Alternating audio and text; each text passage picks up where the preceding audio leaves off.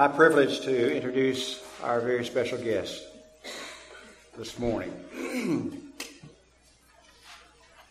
He and I have spoken on the phone numerous times over the past several months, and I know his heart is like our heart. We love the Lord Jesus. We put our faith and trust in Him, and we want to spread the Word of God so that others might come to trust the same Savior that we know and love. I feel for our church, we are blessed to have Cameron McGill with us this morning, and I say that for several reasons, not the least of which,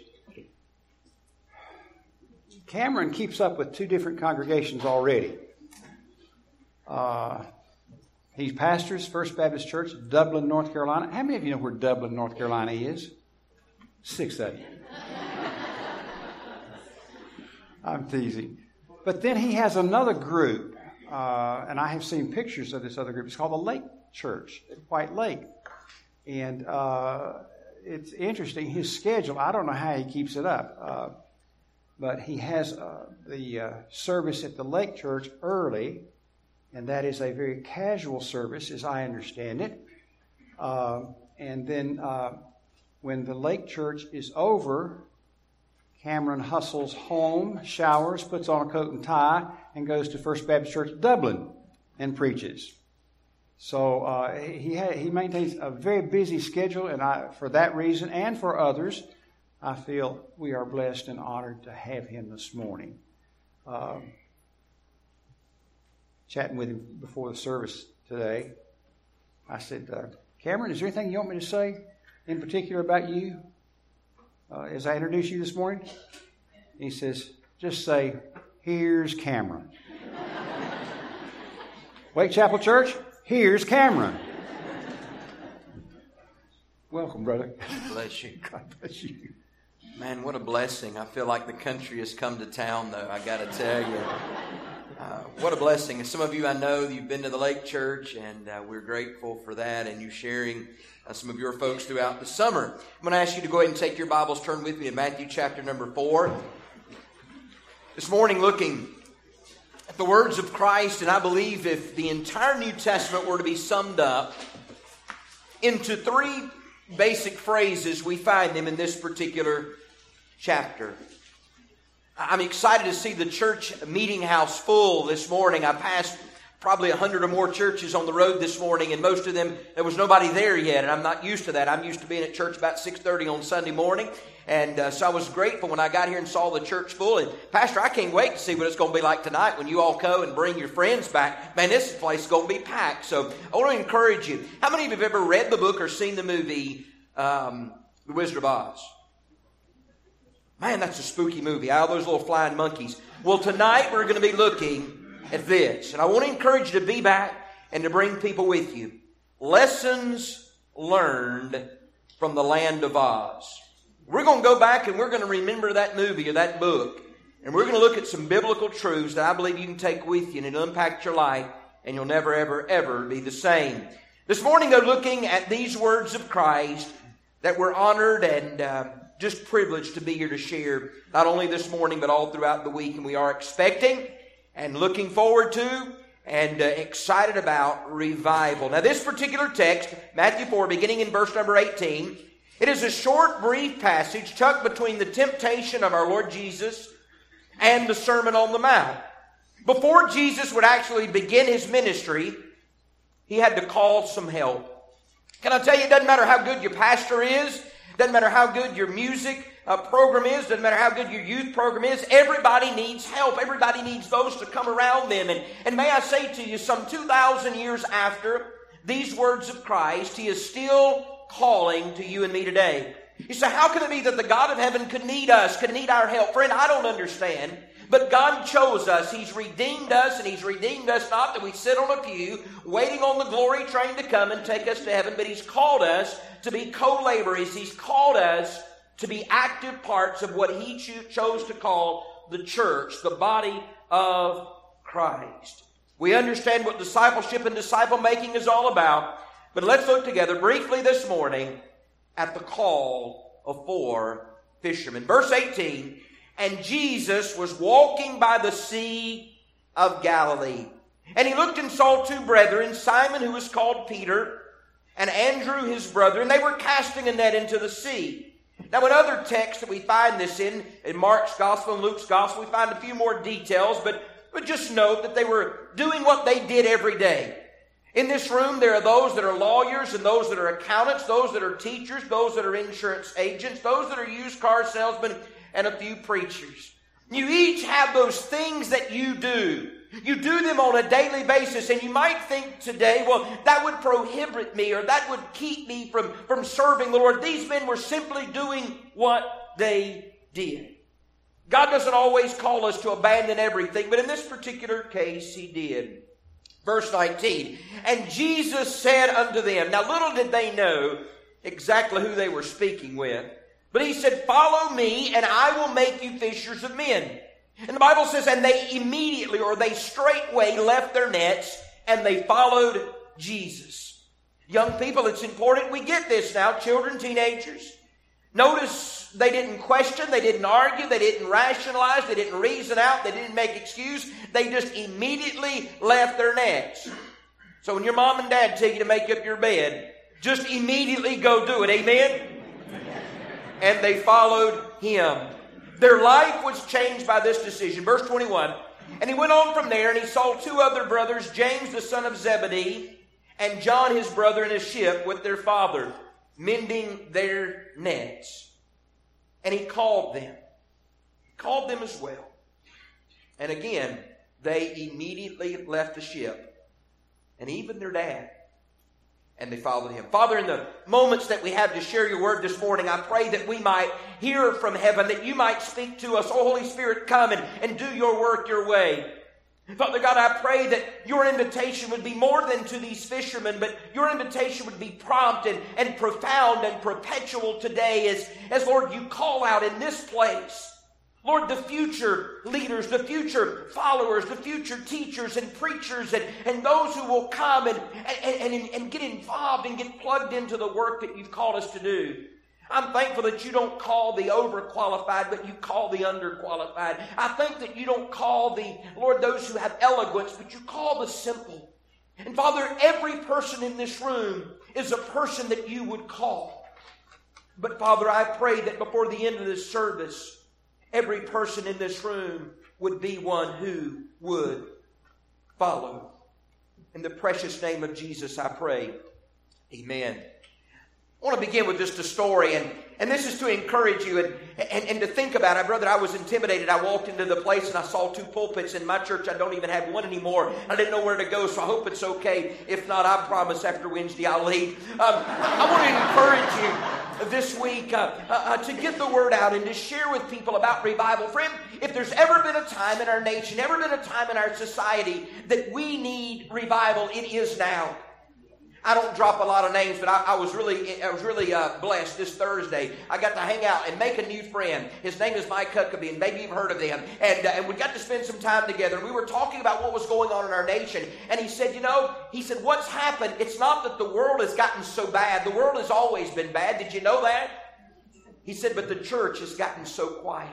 And he talked about fishermen. He talked about the fishermen on the Sea of Galilee, that they would bring those fish into the shore. And this was before the days of refrigeration, before the days of those cool Yeti coolers and all kinds of things. And the only way to preserve their fish, now think about this, the only way to preserve their society, their way of making a living, their everything was in this preservation, which took place with the salt. And he said immediately when the fish came out of the water, they would apply the salt and they would make sure that salt would penetrate the fish. And he said because of this, because immediately those fish would begin to rotten without the salt. And he said, the church has begun talking so much about the rottenness of the world. And every person in this room can identify. You've watched the news. You understand what's going on. And you would say, yes, the world is getting more rotten by the day. But the Word of God says this, that's exactly what happens when the salt has lost its savor. So I want to encourage you to get the word out. And my prayer, and then I'm going to get back and get into the message very quickly. My prayer is by the end of the week, we'll be loving on one another, and we'll be blessed, and we'll just be experiencing a time of revival, and we'll just turn this little old world upside down for Jesus. But I'm kind of reminded, everybody's got to tell a story because I want you to be my friend. And I'm reminded of the story about the young preacher, and I consider myself a young preacher. I'm kind of middle-aged, but anyway, and he went to a church. It was back in the day before air conditioning. How many of you remember church before air conditioning? How many of you are thankful for air conditioning? Amen. Me too.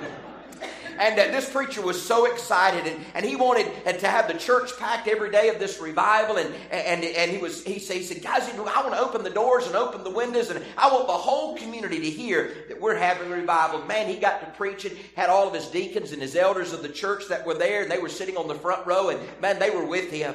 And said he began preaching about how the world needed Jesus. And he said, and he was one of those preachers that sing. No, I'm not, okay? And he started singing. He said, open those doors and open them wide. Let those sinners come inside. Then, and all the deacons said, they were right with him, you know. And he preached a little bit more. And he said it again, open them doors and open them wide. Let those sinners come inside. Again, the deacons, right with him. Well, there were two old fellows across the street, and they were bricklayers, and they were building a house. One of them kind of took offense. You know, not everybody wants to be invited to church. And they kind of took offense, and one bricklayer said to the other, he said, if he says that again, I'm going to hit him right between the eyes with this brick. Well, the preacher, he just kept on preaching, and sure enough, got to that point again and said, open them doors and open them wide. Let those sinners come inside. And about that time, that brick came flying through the doors, hit that preacher square between the eyes. He fell back across the flowers like to knock the candles over, you know, right there in the church. But he didn't miss a lick. He kind of came to his senses, and he said, shut those doors and shut them quick. Some old sinner done chunked a brick. So my prayer this week is that you wouldn't feel like chunking bricks at me by the time it's over. All right? I want to share with you three things this morning. Now I've got your attention. Everybody's smiling. You look like you're glad to be here, not near as hungry as you were just a few minutes ago. All right? Look with me. Three things, and I will be brief this morning. Three things that Jesus says to these fishermen. Three things that Jesus would say to each of us today. And beloved, if there's one message that we need to hear as the church, one message that we need to hear as the body of Christ, it is this. Notice with me the first invitation that Jesus gives to these fishermen. These unlikely servants. These who did not go looking for Jesus, but he came looking for them. Number one, he said, come and follow me. Come and follow me. Too many times within our denominations and too many times within our church, we're trying to create a group of people who will come and belong, come and join, come and be members. But Jesus' invitation was not that to a building. It was not that to a group or denomination, but it was personally to come and to follow him. It's important that we understand there are some conditions of following Christ. If you are here today and your heart's desire is to follow Christ, understand it is not going to be easy, and there are going to be some conditions. The Bible says this in Matthew 16 and verse number 24. In Matthew's Gospel, 16th chapter and verse number 24. Says this, Jesus said to his disciples, if any man will come after me, he must deny himself and take up his cross and follow me. There are some conditions. Number one, the first condition of following Jesus is salvation. You say, well, preacher, I understand that, but you know there are many people that I meet on a daily basis, and they think it's a pretty cool idea, this thing of following Christ. And they like the idea of living a moral life. They like the idea of the things of God, but they do not like the idea of truly surrendering their heart and life to Jesus. Friend, we cannot follow Christ until first we have been set free from our sins, and first we come into a personal encounter and a personal relationship with the Christ of heaven. The conditions of following: number one, salvation. Number two, sanctification. Now that's one of those old religious sounding words, but basically what that means is denial of self. You see, these fishermen, they literally were turning from everything they knew. They were turning from their way of life, their own families, their own homes, and they understood, if I'm going to follow Christ, it is a matter of commitment. Number one, there are conditions. Number two, there are going to be some costs. What are the costs going to be? Jesus tells in Luke's gospel, the birds will have nests. Foxes will have holes. But I, the Son of Almighty God, many nights will have no place to lay my head. I wonder, when was the last time you and I gave up something for Jesus? When was the last time that we realized truly, if I'm going to serve Christ, it is going to cost me something? We understand that salvation is a free gift. But beloved, as we are saved and as we make that decision to follow Christ, we need to go into it understanding that yes, it is a free gift, but serving Christ is going to cost us much.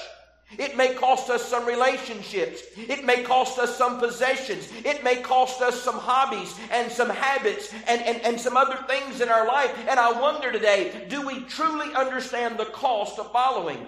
Sometimes, I don't know how it is in your church, but we have this thing called the nominating committee. And nobody wants to serve on the nominating committee because you've got to go to people and ask them to serve. Years ago, we had a chairman of our nominating committee. And he would go to folks and said, listen, if you'll just let me put your name down in the nominating committee report, I promise we won't ask you to do much. And I found out about that. And I went to this person. I said, what are you doing? He said, well, that's the only way I can get people to agree to do something. I said, but basically they're agreeing to do something with the promise that at the end they'll have to do nothing. And beloved, many people come to Christ saying, well, I want all of the benefits of salvation, but I'm not willing to put any effort into it. What are the costs?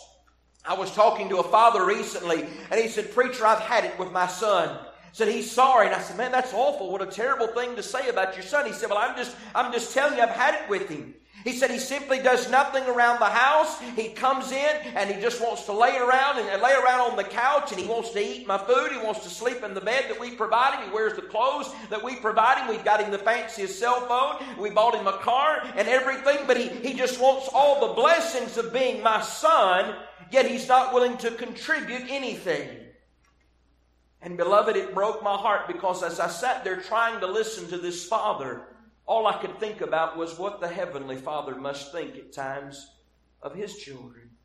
All I've done for them, I gave them my only begotten Son. I've given them salvation. I've given them all the blessings of life. And yet when I ask of them to serve and when I ask of them to give, in an average church, only about 20% are doing that. And I don't know your church from anything except for a few folks.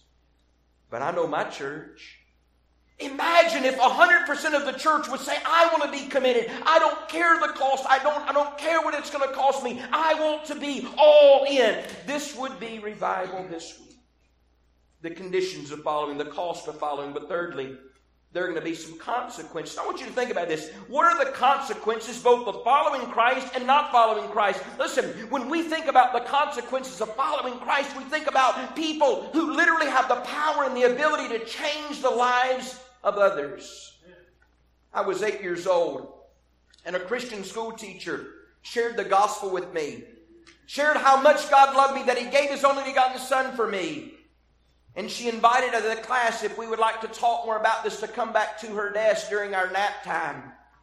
And as the other kids put their head on the desk, I kind of looked around to make sure that nobody was looking. You know, that's why the preachers always say at the invitation, every eye closed and every head bowed, with no one looking around, you know, because people are more likely to respond to the invitation. And I walked back there, and this teacher led me to Jesus. I remember as an 8-year-old little boy understanding enough to know what it meant to be saved, and as an 8-year-old little boy realizing that I had to mind my mama and I had to mind my daddy, but now there was someone else that I had to mind.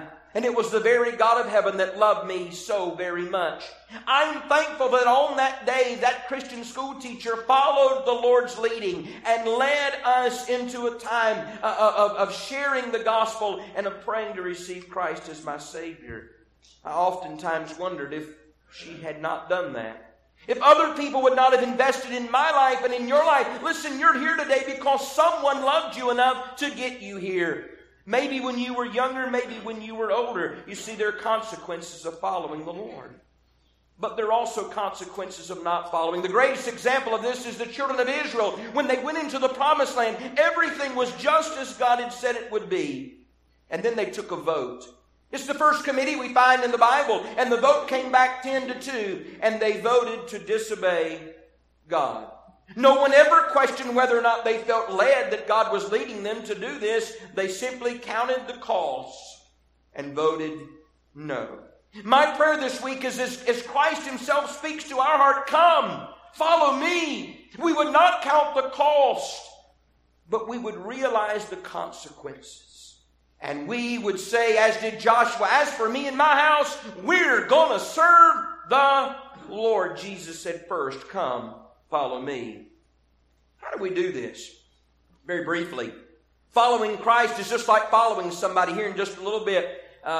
Any of you remember there was a program on back when I was a kid, Winnie Cooper, and y'all remember them? What was the name of that show?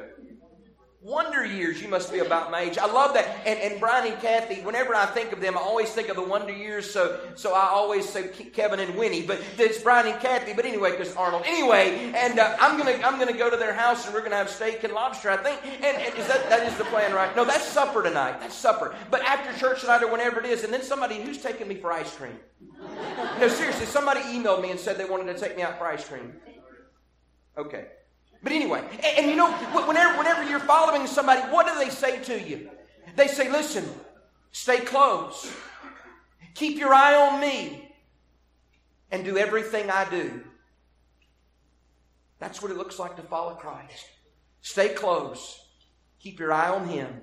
And whatever He does, you do. Number two. Not only is this invitation to come, follow me, but secondly, the invitation is this. Jesus says, and I will make you. Now don't misunderstand. This doesn't mean that He manipulates us and He forces us to conform to His will. But He's saying, don't worry. I've got this. Don't worry. I can handle this. Don't look at your inabilities and don't look at your qualifications. These fishermen knew nothing about evangelism. These fishermen knew nothing about faith in Christ. These fishermen knew nothing about the calling that Christ had placed on their life. Yet somehow they had the courage to follow. Would they make mistakes? Would they at times deny Christ? Would they at times flee from His presence? Yes.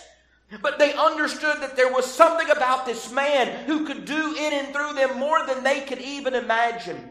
One of my favorite passages in all of the Scriptures is found in Ephesians chapter 3. I'll read this to you, 2 verses. Ephesians 3, beginning in verse number 20. The Word of God says this, now unto Him that is able to do exceeding abundantly above all that we could ask or think, according to the power of God that worketh in us. Unto Him be glory in the church by Christ Jesus throughout all ages, world without end. This is a promise that whatever we can vision, whatever we can dream, whatever we can imagine for our spiritual life, Christ says, listen, I've got something even better. When I was a little boy, I had a great aspiration. I wasn't like little boys who wanted to be a Major League Baseball player, although I probably could have if it wouldn't have been for my talent level. I wasn't one of these little boys that wanted to grow up and be a professional singer, although I could have if it wouldn't have been for my singing ability. But my goal, my dream, I wanted to grow up and work on the back of a trash truck. I loved it. Thursday morning they would come and they would take the trash and they would empty it into the back of this truck and work those levers and it would disappear. And I just thought it'd be the coolest job in the world. I remember during the summer getting up early on Thursday morning and sitting on my grandmother's front porch just waiting for that big truck to round the corner. It was the highlight of my week. Can't you imagine that the God of heaven was amused at His little preacher boy saying, I just want to be a trash man when I grow up. And God's saying, oh son, I've got something so much better. If you're here today and you happen to be a trashman, that was not intended to insult you at all. Listen, you get to go by more houses than I do. Just share Jesus as you do. Here it is. Jesus says, I'm going to make you into something, guys. I love all the children. I love to see a church with kids, and you're blessed. Most churches don't have children and youth anymore. But as we look at them, we can only imagine what God has in store for them. That He would entrust such a wicked time in this world to them. That He would trust them to be light in the midst of such darkness. Wow, I can't wait to see. And I would say to them, God has an amazing plan for you. But you might be here today and you might be 87 and a half years old and thinking that your best years are all behind you. Oh no, friend. God is still saying to you, I've got great plans for you. Think about the endowments of our Lord. Philippians 4:19 says this, and my God shall provide and shall supply all of my needs according to His riches in glory. What is He going to provide? His presence, His power, His provision. Just the very fact that we have Him within our lives. He's endowing us everything. He is encouraging us. When Jesus gave the Great Commission, the very last thing He said after He said, go and baptize and be my disciples and make disciples. He said, and lo, I am with you. And then thirdly, He gives us His emboldenedness. Philippians 4 also says, and I can do all things through Christ who gives me strength. What has Christ given to you and me? And we think about the life that we have in Him and how empty we are without Him and how full we can be with Him. I love to see someone who has truly had an experience with Christ, not just the church, not just to walk the aisle, but they truly met the Master, and you see they are a new person.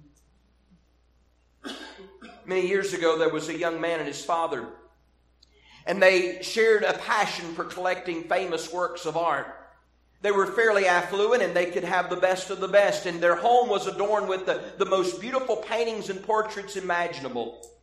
Every so often getting a new one and bringing it and placing it on the wall, and the father and the son would just stand and admire it. War broke out in the nation and the young son was called into duty. Some time would pass and the father would have a knock at the door with the word that his son had been tragically killed.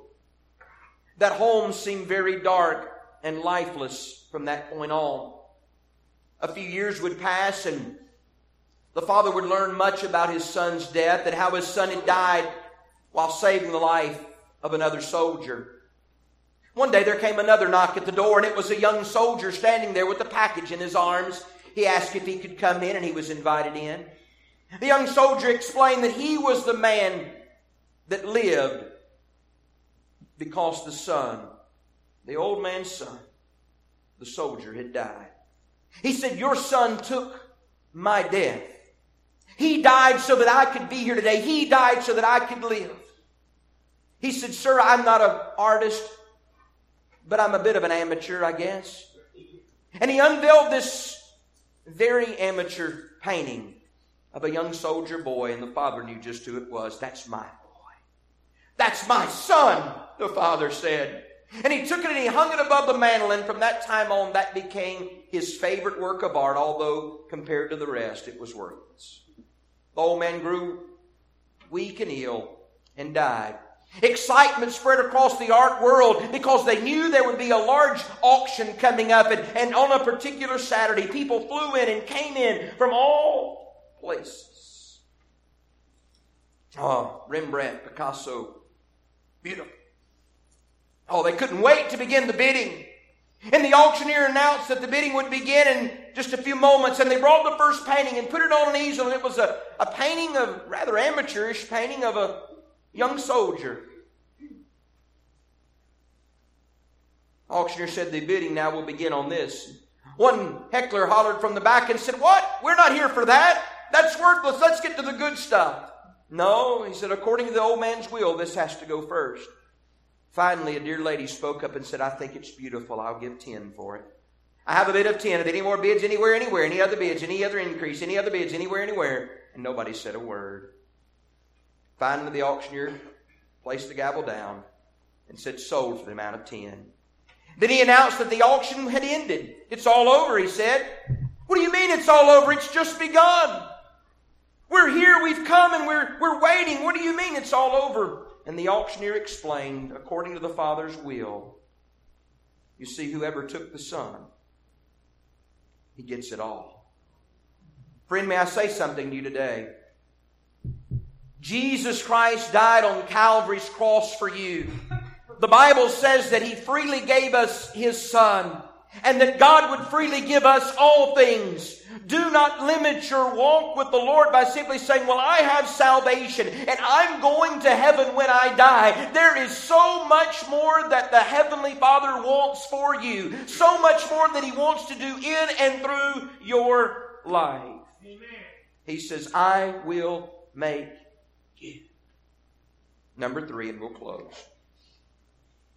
The third thing Jesus says to these fishermen and to you and me today. Number 1, He says, come, follow me. Number 2, I will make you. But thirdly, He says, fish for men. Fish for men. He doesn't tell us to build buildings, although buildings are wonderful if they can serve Him. He doesn't tell us just to come together and worship, although worship is so very important to helping us praise Him and feed our own souls. But ultimately, the desire for the Heavenly Father in your life and in my life is that we fish for men. Men and women, boys and girls that are literally never going to know what heaven is about unless we tell them. Never going to know what grace is about unless we show them. As we close, let me give you 3 lessons in fishing. If you're a fisherman, you'll understand this. Number 1, fish seldom jump in your boat. Amen? I'm not a fisherman. If I want to go fishing, I'll go to the fish house, right? And I'll order it up the way I want it. Cut out the middleman and all the messiness, But if you're a fisherman, you know that you've got to do more than put the boat in the water. You know you've got to do more than just stand on the pier. You know you've got to do more than just go down to the shore. Fish seldom jump in the boat. No matter how eloquent our pastors are, no matter how wonderful our music, and it has been wonderful this morning, no matter how inviting and beautiful our buildings, fish seldom jump in the boat.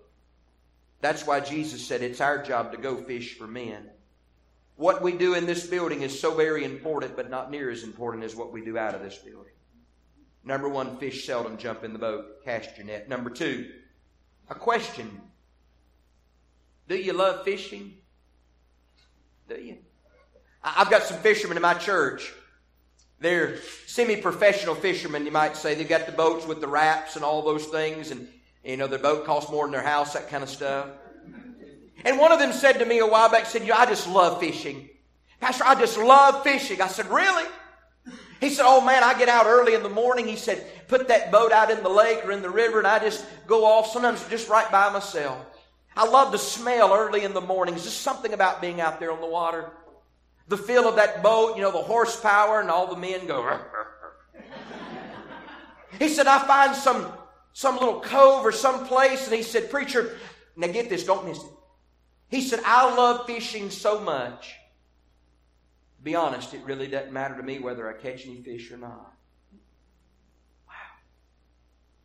And I thought about, it's kind of like church. I just love church. Man, I just love coming to church and seeing all my friends and my family. I love this time of year because the Lake Church begins really picking up and people are there more and more. People I hadn't seen. Man, I just love the fellowship. I love the music, the old hymns of the faith. Those kids bless my heart. I love that In Christ Alone. I was singing with them off key. But when they got to that hymn, man, something about those old hymns, they came to life and you could hear voices picked right up. I love those beautiful old hymns. Man, I understand in just a minute we're going to eat. Amen. I can see it in their eyes. By the way, when Jesus was taking care of the Samaritan woman, at the well and leading her to living water, the disciples were all off eating. I'll talk more about that Wednesday night. But anyhow, unless y'all want me to give you that one too right now. Okay. Think about this. We can love going to church and get to the point that we don't care if we're catching any fish or not. If so, we've severely missed the point. Severely missed the point. Do we love fishing or do we truly love catching fish? And then, thirdly, fishing is messy. Fishing is messy. There's no other way around it. The easiest way for us to keep our churches nice and tidy and organized is not to catch any fish. Because see, lost people, they're a mess. Confused people, they're a mess. Hurting people, they're a mess. Seeking people, they're a mess. but it's worth it, friend. For these fishermen, as we enter into a time of invitation, for these fishermen, they had the most wonderful response. I don't know that I would have responded as well as they did. I'd hope I would. But in both cases, it said, and immediately they followed Jesus. Immediately they followed Jesus. Friend, it is April the 24th, 2016. There's a call that is going out. Come, follow me. There's a call that's going out. Let me make you. Let me do something awesome in your life. Come, let's fish for men. But that's all for naught and all for naught unless we are willing to immediately leave our nets, leave our security, leave our comfortable way of doing things, and follow Jesus. Father, I thank you that you invite us to follow you. Unworthy as we are, unqualified as we are, you invite us to follow you. Thank you for a group of men and women and boys and girls that made a decision this morning to come to church. They made the right decision. I'm proud of them for it. But God, I pray in these next moments and in these next few days, many more, even more decisions, more importantly decisions and more significant decisions would be made. May we surrender everything. Our wills to your will, our desires to your desires, our life for your life.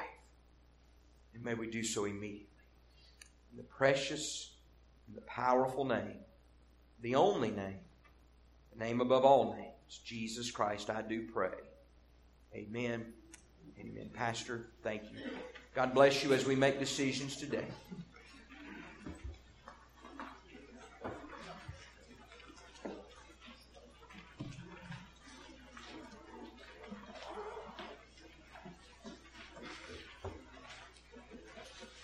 Our invitation this morning to you is framed in the words of number 358 in your hymnal.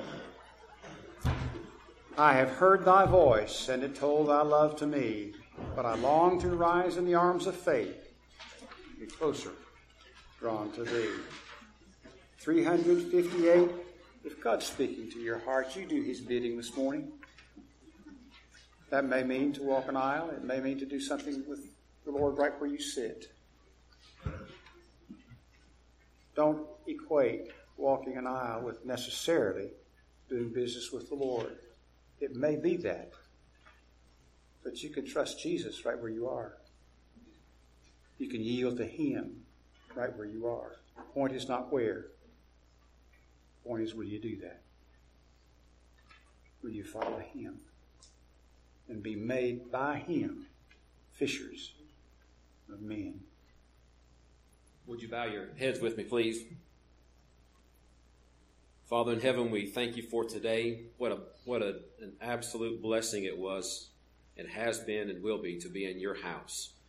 Thank you, Lord, for the gift of laughter and for the fellowship that we have, the encouragement it is to be with believers. And thank you, our Father in heaven, for the words that you spoke through your servant here.